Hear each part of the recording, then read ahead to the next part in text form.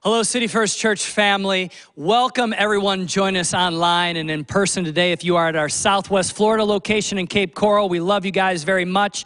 And everyone joining us online from all over the place, thank you for being a part of City First. And I want to give a special shout out to God Behind Bars, our Dixon and Hardy locations. Now I realize things during the COVID crisis have been a little crazy. We haven't been able to gather, but I want you to know, God Behind Bars, we love you. We miss you. And I want to also say this today, because we are a part of a new app that is launching, we have potentially 250,000 inmates that are watching right now and joining us here at City First Online. And if this is your first time, allow me to say something from Jen, my wife, and myself. We want to say we love you. We are excited to have you a part of City First God Behind Bars.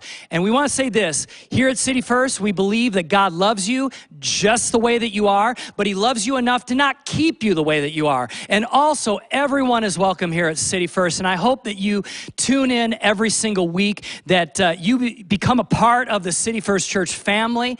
And even though right now we aren't physically gathering, we can gather this way through technology, and we just want you to know that we care about you and love you very much. Now, if you're at one of our physical locations, allow me to also point out something kind of exciting that's happening this Wednesday that you should not miss out on, and that is this. This Wednesday is a First Wednesday, and we're hosting a worship night both at our Spring Creek location as well as our Cape Coral location. So in Rockford, the Spring Creek location and the State Line location are going to gather together in our parking lot, and we are going to have an outdoor praise and worship night. It's going to be amazing. Please do not miss it. If you're a part of our Cape Coral family, you do not want to be outside in Florida in August, right? So it is going to be an indoor event, but please also gather. It's going to be a time that we just powerfully gather in the presence of God, and it is going to be amazing. So this Wednesday, don't miss it, all right? Be there, be a part of what God is doing here at City First. Now, we're in the middle of a series here called Essentials for 2020. Essentials for 2020. Last weekend, Ryan Leak, a part of our communication team, he kicked it off and did an amazing job. If you did not listen to last weekend's message, please go online or go on our app and listen to it, because it was brilliant. It was life-changing. It was very helpful and informative.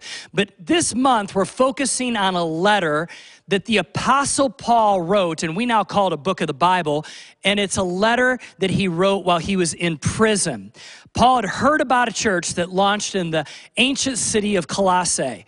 And so Colossae was, back in the day, located in what we now call modern-day Turkey.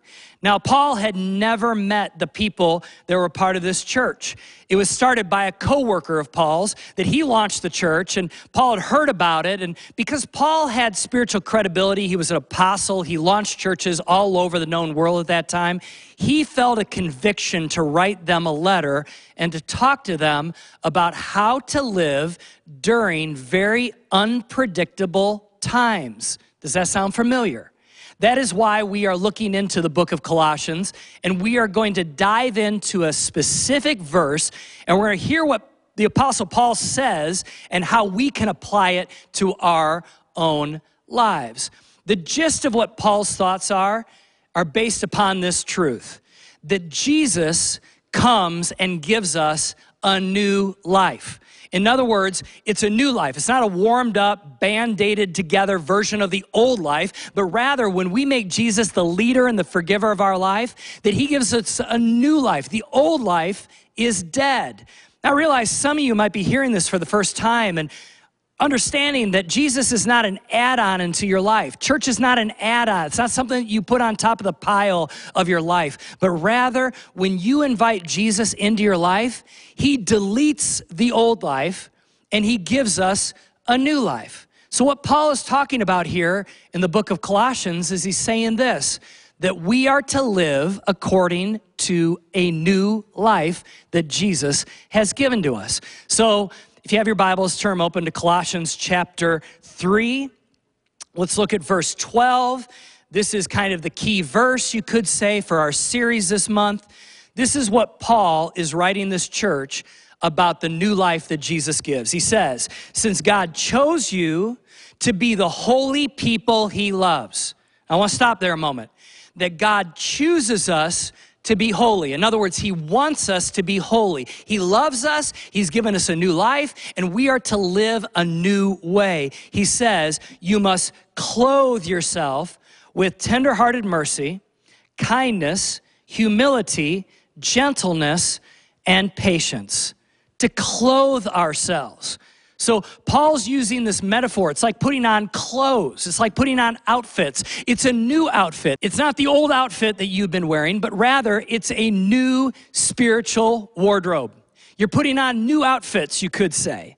Like when you got up today, when you get up any day, you think about what kind of an outfit am I going to wear? Now, I realize some of you right now are watching this and enjoying church online, and you are in your pajamas. What you're wearing today, you would never wear if you physically came to church, right?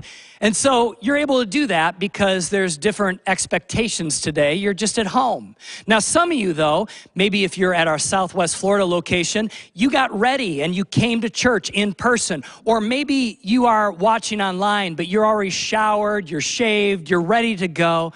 You see, you probably got dressed based upon what obligations you have today. Like, if you're just hanging around the house, you dressed accordingly. If you have an appointment or you have to go to work, you're dressed accordingly. And so what is Paul saying is the obligation that we as Christ followers now have? Well, we have an obligation to dress spiritually different because we have a new wardrobe given to us. We have a new life. And so the obligation that Paul is talking about here is this, is that God chooses us to be holy. Therefore, we must dress, or in other words, act differently. Isn't it interesting that Paul defines holiness in this way? Like many times, when we think of the word holiness, we think of a person who doesn't drink or smoke or chew or go out with girls that do, right? You see, instead, though, Paul is not talking about those kind of things. Instead, he's saying this, that holiness is clothing yourselves in things like mercy and kindness and patience, etc. You know, as parents, Jen and I, we've frequently had conversations with our two older boys about how to dress for various events, right? I think any parent out there that has had young adult kids or teenage kids, you have these conversations from time to time. And I will tell you, most of the time, they dress very appropriately for the circumstances. But every once in a while, we have to give them a little advice. Like, for example, you can't wear a hat to this place, we'll tell them. Or you should not wear sweatpants to this restaurant. Now, most of the time, whenever we get into this conversation, one of the boys will look back at us and say, why? Why can't I wear a hat? Why can't I wear sweatpants? Why can't I do this? And so the answer that I give them time after time, and I know they're very sick of hearing it, is I say this, that you must dress the way that you want to be addressed. Let me say that again. Dress the way that you want to be addressed. I bring this up because some of us are dressing up our personalities in the wrong things, and then we get frustrated when people don't address us the way we want to be addressed. Let me say that again.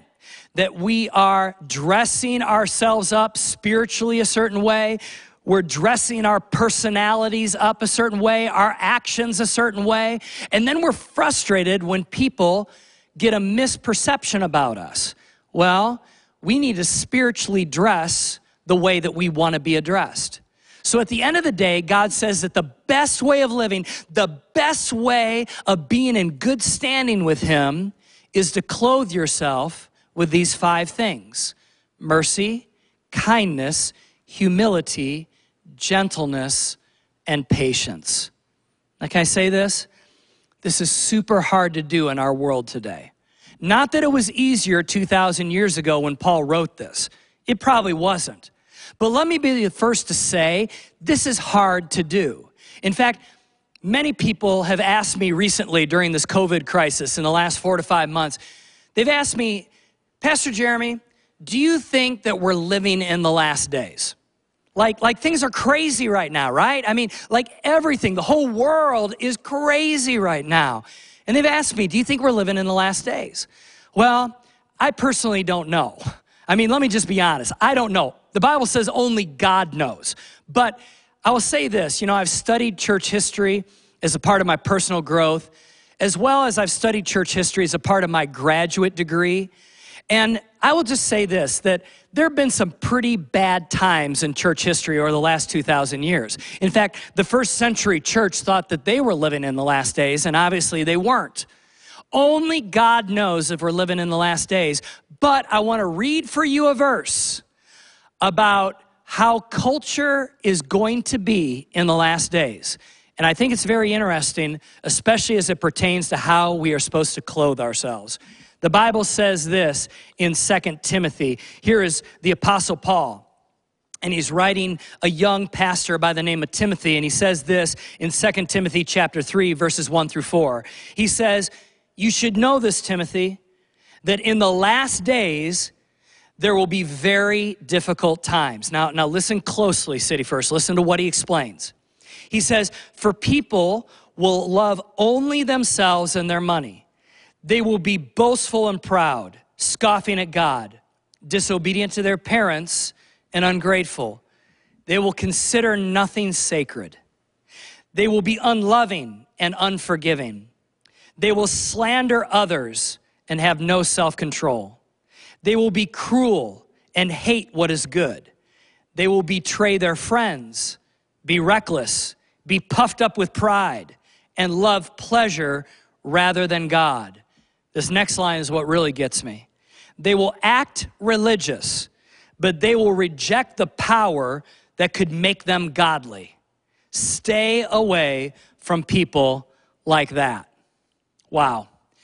That sounds a lot like what is going on today. In fact, you look at culture, you look at social media, you look at politics, you look at our neighborhoods, our communities, and it just seems like we're ticking all of those boxes, right?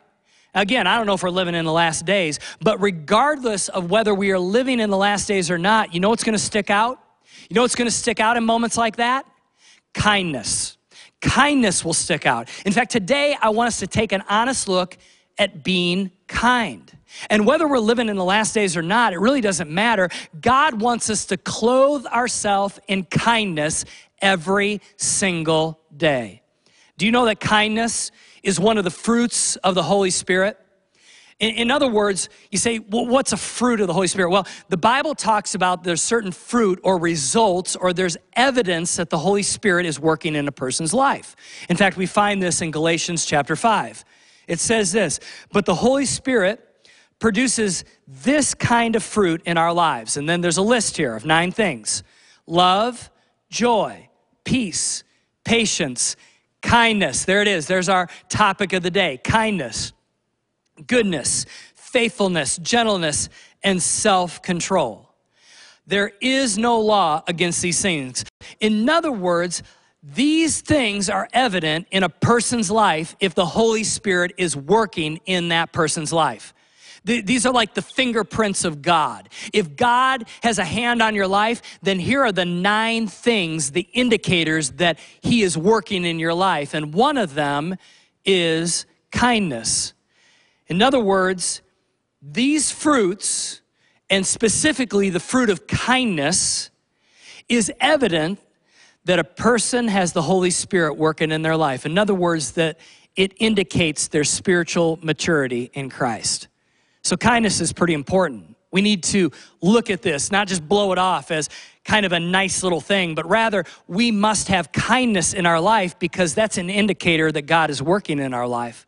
Also, kindness is not weakness.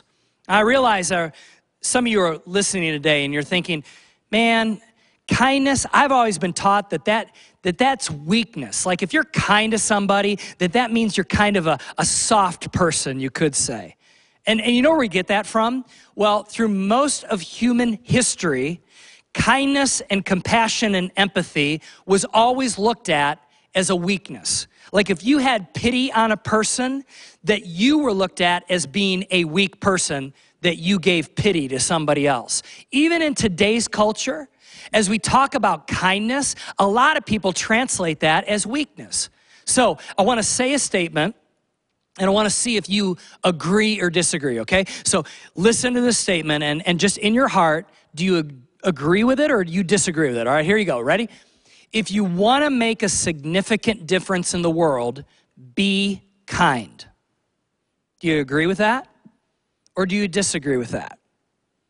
Can I be honest? I don't blame you if you have a hard time agreeing with that, because most of our culture would disagree. They would say the way to make a difference is you go out there and you take the bull by the horns. You go out there and you make a difference. You drive, you be a go-getter. And when you talk about being kind, you're kind of like, well, that sounds right, but does that really work itself out in everyday life? You see, we're told to be kind, but we're taught to be a go-getter. So, can you be a go-getter and kind at the same time? I believe you can. That's what I want to talk about today. You see, God is all about you accomplishing things for Him. He's all about you making a difference in this world, but not at the expense of other people. In other words, that there shouldn't be a trail of dead bodies in the wake behind you as you are a go-getter and making a difference. Instead, there should be a kindness about you. You know, another thing that we need to understand is that kindness must be learned. Kindness is something that is in direct opposition to our human nature. I mean, you look at the world and you do not see kindness as a default. People don't default to kindness most of the time. Most of the time, it's a choice. Our default as humans is usually to selfishness and self-preservation. Like, if you think about it, like from the moment we're born, we're pretty selfish. Like many kids' first words are ones like no or mine. Mine, mine, mine. And infants get angry and they cry when they don't get their own way, right? Like I've never met a kind infant before, just being honest. I really haven't, you know? I mean, I've met cute infants, but I don't know if I've ever met a kind infant. Like when your kid won't sleep through the night, is that kind? No, right? My point is that you have to work at being kind. It's not our default. You have to learn it. I would even say this, that kindness requires the help of the Holy Spirit. In other words, it requires the Holy Spirit's help to do a supernatural thing inside of us, because to have kindness, it's not just making an effort and making right choices. That's part of it, but also it is a supernatural work of God's Spirit to bring kindness into our life. So if you're having a hard time being kind, you need to ask God to do a supernatural work inside of your heart. And guess what? Over time, He will. Like, I know this as a fact. This is part of my testimony. Before I met Jesus, I was not a kind person. Like not at all.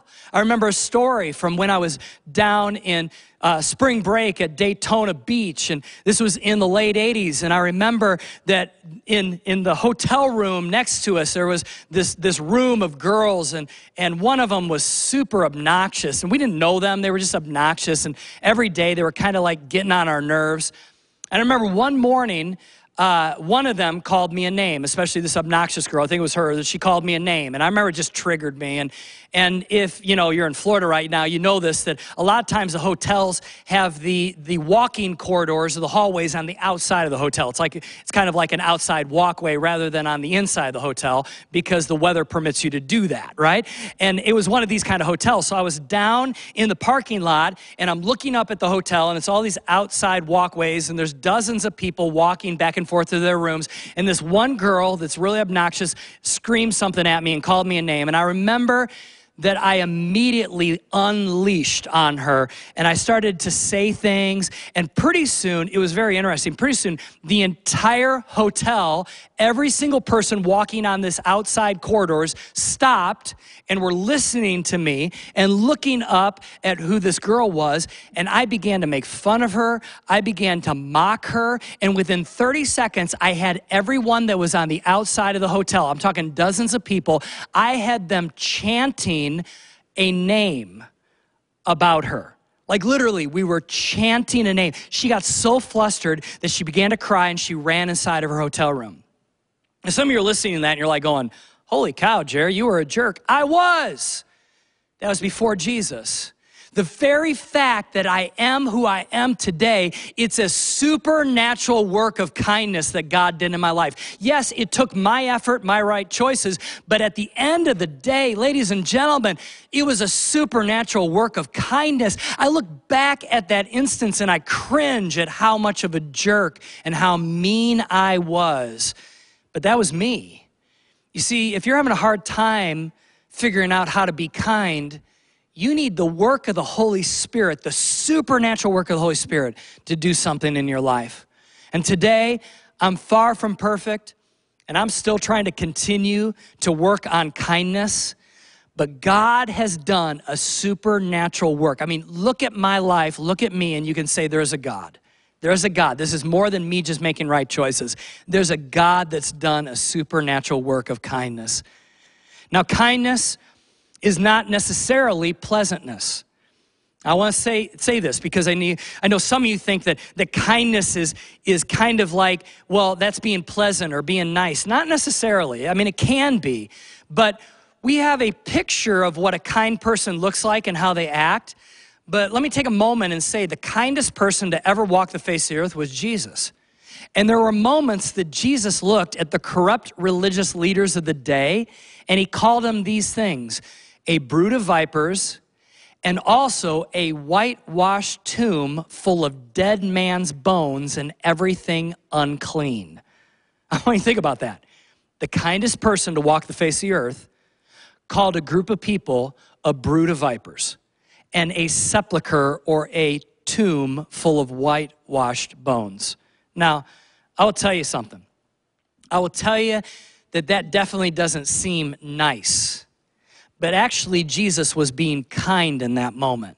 See, kindness can be truthfulness. What Jesus was doing was he was pointing out the sin in these corrupt leaders' lives. So he was actually being kind, but not necessarily being nice. Now, this should not give us, as Christ followers, the liberty to go call people names. That's not what I'm saying. But my point is sometimes kindness is truthfulness. In fact, recently I had a friend of mine who had a cancerous growth removed from her body. And she went underneath the doctor's knife. It was not a nice experience.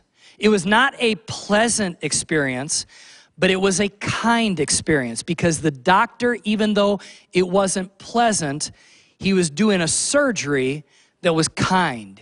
He was removing something that was toxic to her body that could potentially kill her over time.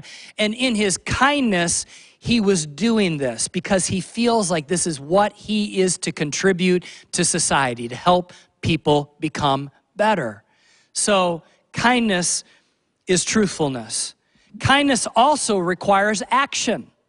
In other words, we cannot think that agreeing to be kind is the same thing as being kind, all right? The world doesn't need just theoretical kindness. We need practical kindness in this world. And can I get a big amen from wherever you're at, right? You know, we are to show kindness with our words and with our deeds. It just can't be in our heart. We can't just think kind thoughts. We have to do kind things. You know, if you look at the original Greek word used in Colossians for the word kindness, part of its meaning means to be useful or to act. In other words, kindness is not just something you think, it's something you do. It means it requires action and not just theory. Kindness also should start with our inner circle and work outwards. You know, sometimes the hardest people to be kind to are the ones that you're most familiar with, right? Family, friends, coworkers, people we tend to take for granted because they're in close proximity. I want to encourage you to start with kindness in your inner circle and work outwards, because sometimes it's easy to be kind to somebody you don't know, but how about being kind to those people that are very familiar with you and you're familiar to them? In other words, you know their shortcomings, you're around them a lot, they kind of get on your nerves. You know, in those moments, we become loose with our language many times. We become loose with our actions, with our friends and our family and our coworkers. And we end up saying and doing hurtful things because we let our guard down. Well, I'm going to encourage us to be kind, not just this week, but for the weeks beyond that, to start practicing a different, heightened level of kindness with those people that are closest to us. So if you need help figuring out where to start to be kind, start with your house, start with your workplace, start in your neighborhood. Work kindness with the people closest to you, and then work it outward, you could say. Start with words that build up and don't tear down. Start with actions that bless and don't create stress. Notice the needs of the people closest to you and start meeting those needs. I'll tell you, kindness is rarely convenient. It rarely requires no self-sacrifice. Rather, it's always self-sacrificing. Most of the time, you don't have time to be kind, but do it anyway, Jesus would say. You know, it's not a bad thing to put yourself in second place and put other people first. In fact, Jesus commands us to do that. He says the first shall be last and the last shall be first. In other words, when we are servants, we're most living the way that God wants us to live. Jesus celebrates you when you give kindness to people around you.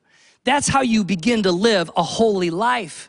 Remember, this is a new life. It's not the old wardrobe you're wearing anymore. It's a new wardrobe. If you really want to make a difference in this world, whether you work in business, whether you work in education, the arts, in nonprofit world, wherever you are at, I will tell you that the way to make a difference is to be kind.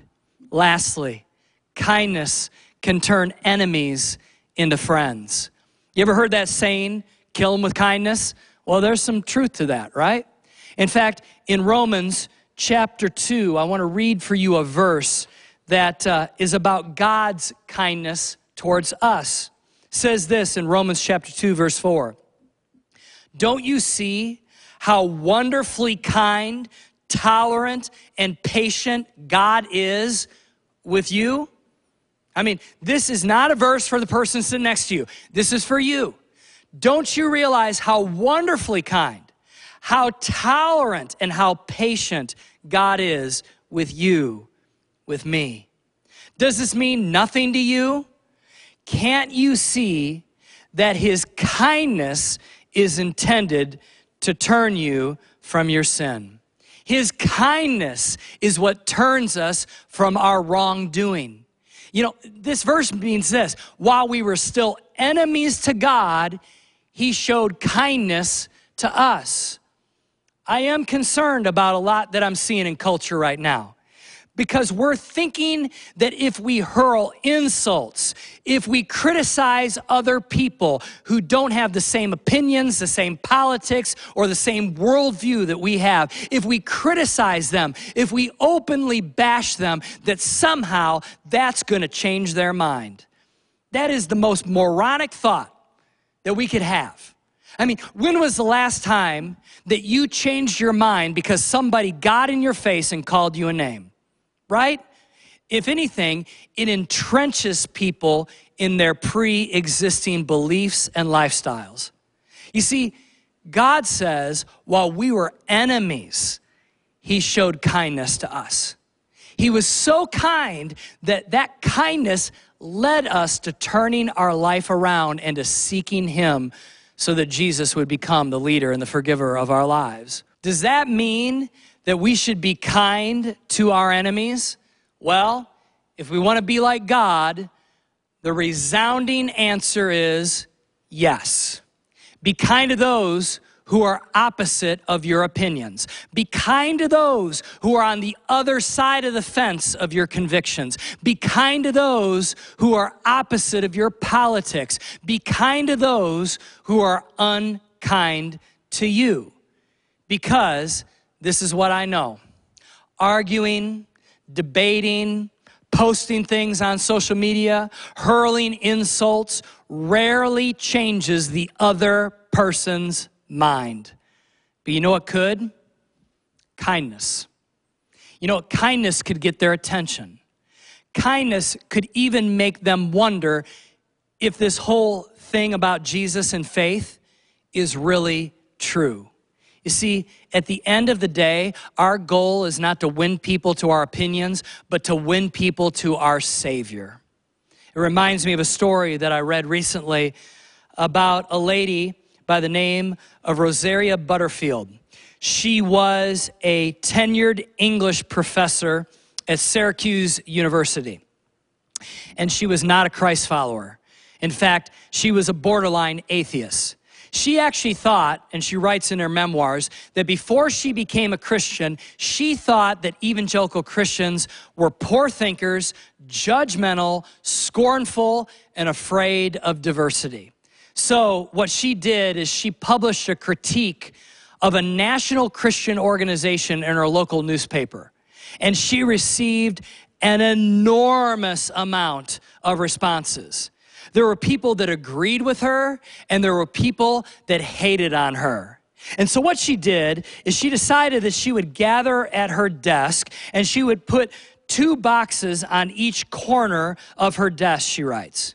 And she went one by one through every envelope. And she would put the envelopes that the people that affirmed her thoughts in one box, and then she put the haters in the other box. And one by one, she went through every single one of the envelopes and the mail that was sent to her, and she put the letters in one of the 2 boxes, those that agreed and those that disagreed. But then she came across one 2-page letter. So she said in her memoir that this pastor's letter was a kind and inquiring letter. It was warm. It had civility to it. In addition to that, there were some probing questions. And as she read this letter, she didn't know what box to put it in, because the letter was not affirming of her views, and also the letter was not full of hate. And so it almost went into a 3rd category. And what she said in her memoirs, she said it on her desk when all the other letters went into one of the 2 boxes. That letter from that pastor sat for 7 days in the middle of her desk because she didn't know what to do with it.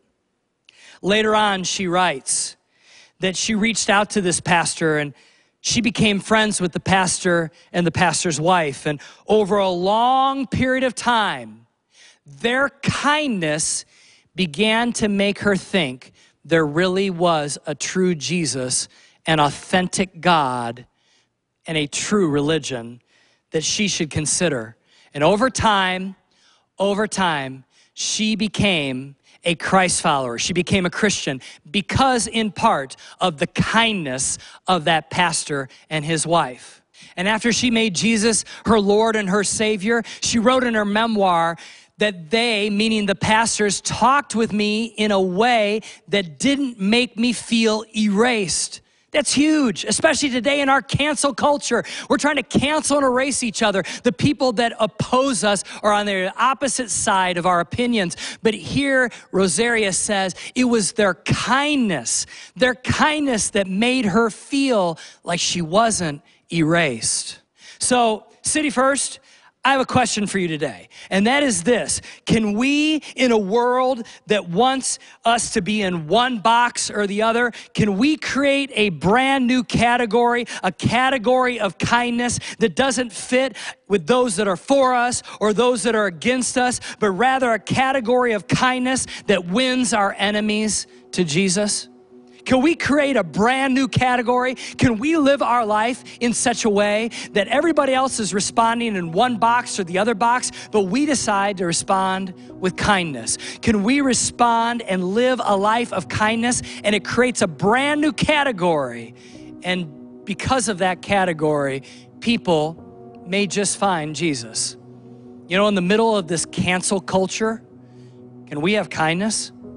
In the middle of a culture that's just cannibalizing each other, canceling each other, criticizing each other, can we not fall into that trap, but rather, can we have kindness? Can we clothe ourselves in kindness? Not just this week, but the week after that, and the week after that. I realize some of you are like, I'm gonna need a supernatural work. You might. So can we pray for that? A supernatural work of kindness. So can we do that right now, wherever you're at? Can you bow your head and close your eyes and allow me to pray a prayer over you, a prayer that invites kindness to be a part of our wardrobe, you could say? Let's pray. Heavenly Father, I pray right now for my friends, wherever they're at. And I pray that right now you would help us to have an addition to our wardrobe, and that would be to clothe ourselves in kindness.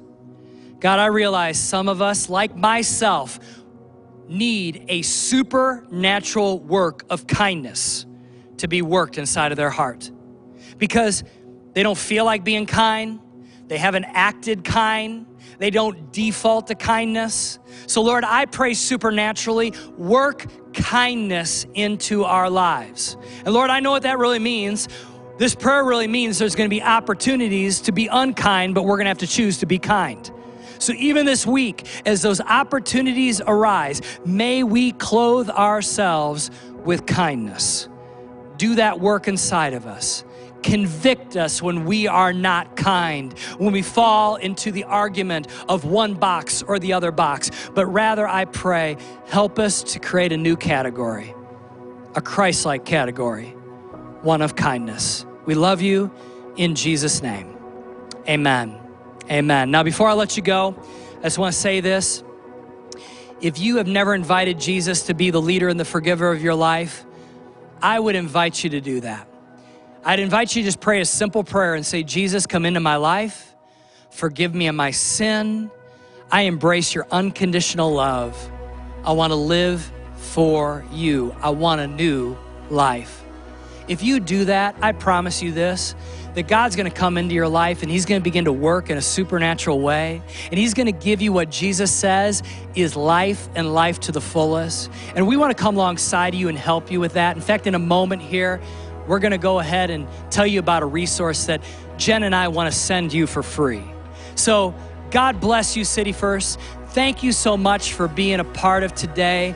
In fact, join us next week. Join us on Wednesday for our praise and worship nights. But come back next week as we look into this verse about how to have a new wardrobe in Christ. Love you very much. God bless you.